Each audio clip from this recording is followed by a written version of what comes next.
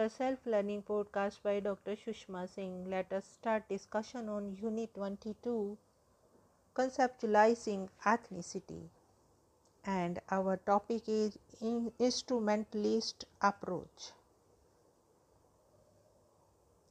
Students of ethnicity do ask, is ethnicity an aspect of human nature, or is it to whatever extent defined situationally, strategically, or tactically manipulable, and capable of change at both the individual and collective levels?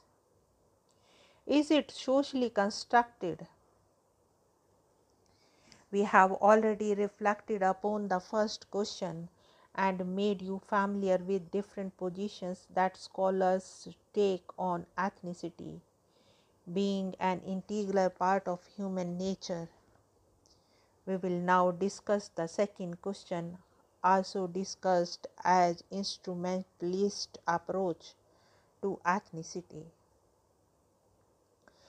The instrumentalist approach became popular in sociological and political science writing in late 60s and early 70s. Names of Frederick Barth and Paul Brass are commonly associated with popularizing instrumentalist position in social science and literature. Also sometimes referred to as situationalist perspective. It emphasizes plasticity in maintaining ethnic group boundaries. It argues that people can change membership and move from one ethnic group to another. The change can take place either because of circumstances or, as Paul Brass says, because of manipulation of political elites. He regarded ethnicity as a product of political myths created and manipulated by cultural elites in their pursuit of advantages and power. The cultural forms, values, and practices of ethnic groups become resources for elites in competition for political power and economic advantage.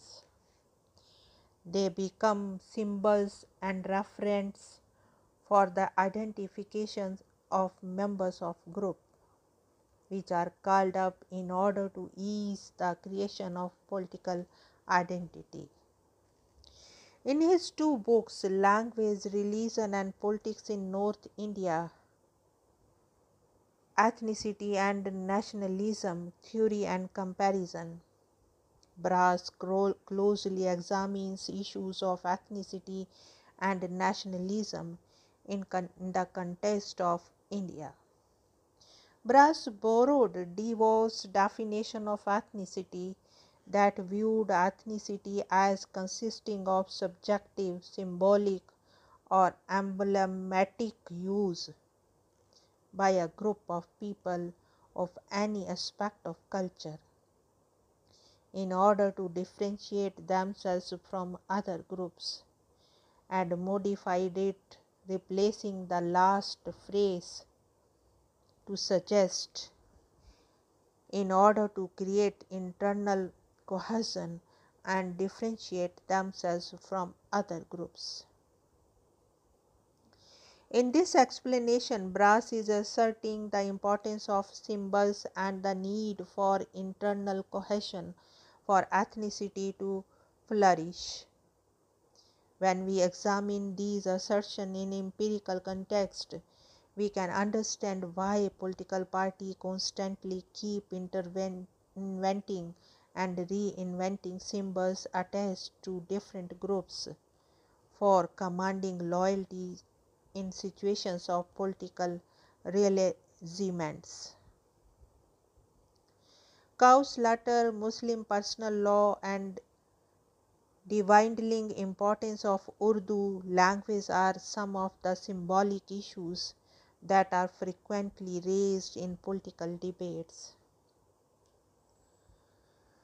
Frederick Barth, on the other hand, was always convinced that the focus for the investigation of ethnicity should be the ethnic boundary that defines the group, adapting the definition that ethnicity is a social organization of cultural differences.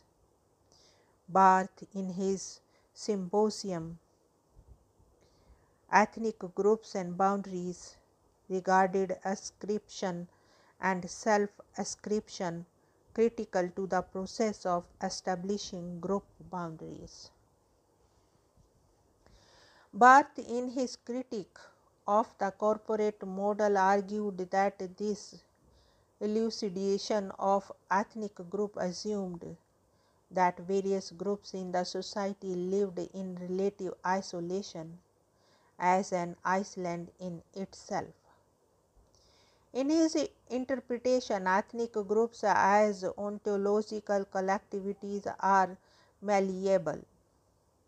He argued that ethnic identity and its production and reproduction in social interaction is to be treated as problematic feature of social reality.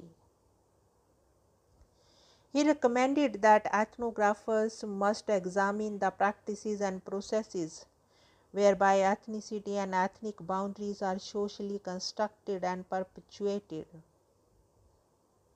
To arrive at this understanding, Barth asserted that this construction is possible only when we acknowledge that ethnic groups are categories of ascription and identification by the actors themselves. Barth's model of ethnicity highlights the following features. Analysis of ethnicity begins by understanding the situation held by social actors.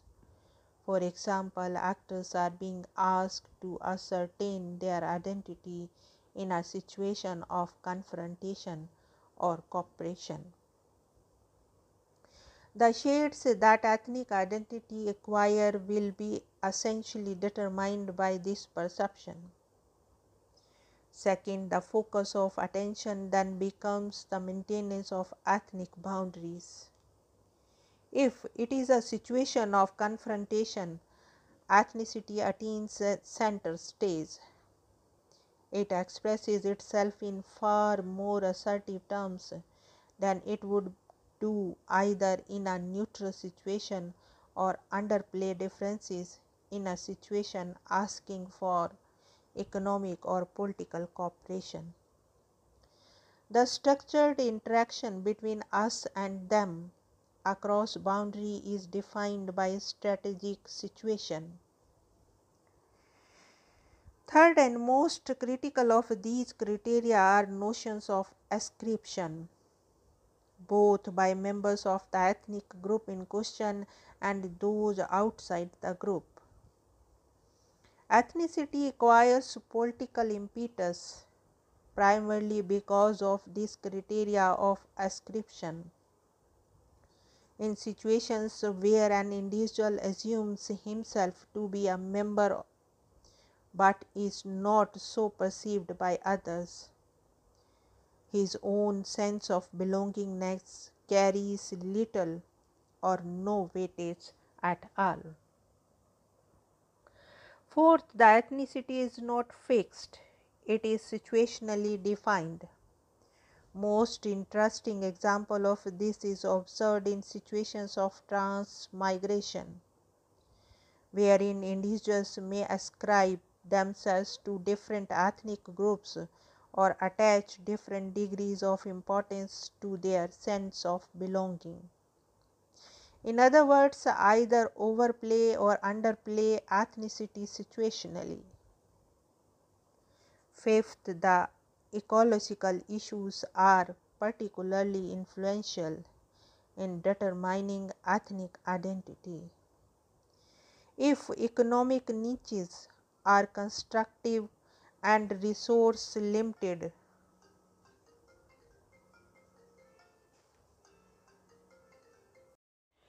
it is invariably seen that in such situation ethnicity becomes much more pronounced. Commenting on Barth's understanding on ethnicity, Jenkins writes, Barth emphasizes that ethnic identity is generated, confirmed, or transformed in the course of interaction and transaction between decision making, strategizing individual. Ethnicity in ethnic group and boundaries are perhaps a matter of politics, decision making, and goal orientation. Shared culture is, in this model, best understood as generated in and by processes of ethnic boundary maintenance rather than the other way round. The production and reproduction of difference versus external and others is what creates the image of similarity internally versus each other. Sociologists and social anthropologists have argued that this model of ethnicity is essentially borrowed from the works of Max Weber. Barth facilitated its understanding by differentiating it from notions of race and culture. According to Vermeulen and Grovers, Barth presented ethnicity or ethnic identity as an aspect of social organization, not of culture. Wallman understanding and argues that ethnicity is the process by which their difference is used to enhance the sense of us for purposes of organization or identification.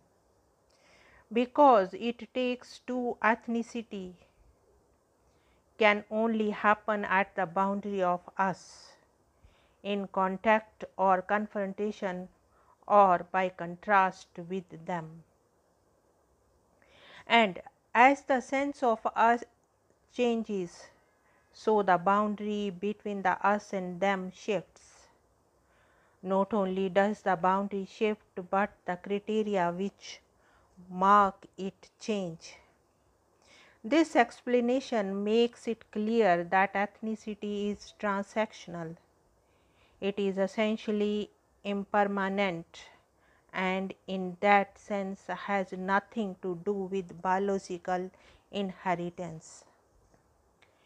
It is this feature that distinguishes instrumentalist approach from pre-modernist perception of ethnicity. Ethnic identity is shifting, it is always two-sided. Our being Hindus or Muslims, Gujarati or Telugu is immaterial unless these identities are locked in vis-a-vis situations. The key issue in these interactions is manipulation of perceived significant differences in their generation. Abner Cohen, while analyzing Barth's contributions, have differences with his perception of ethnicity. Handelman believes that the cultural content of ethnicity is an important aspect of its social organization. A crude dichotomy between the cultural and the social is misleading. To this, he adds that ethnicity is socially organized or incorporated in differing degrees of groupness, on which depends its silence and importance of individual experience. Moving from the casual to corporate, Handelman distinguishes the ethnic set, ethnic category, the ethnic network, the ethnic association, and the ethnic community. Ethnic identities can, for example, organize everyday life without ethnic groups, featuring locally as significant social forms. Now let us wind up the session and take rest. Thank you very much for engaging yourself with the Self Learning Podcast.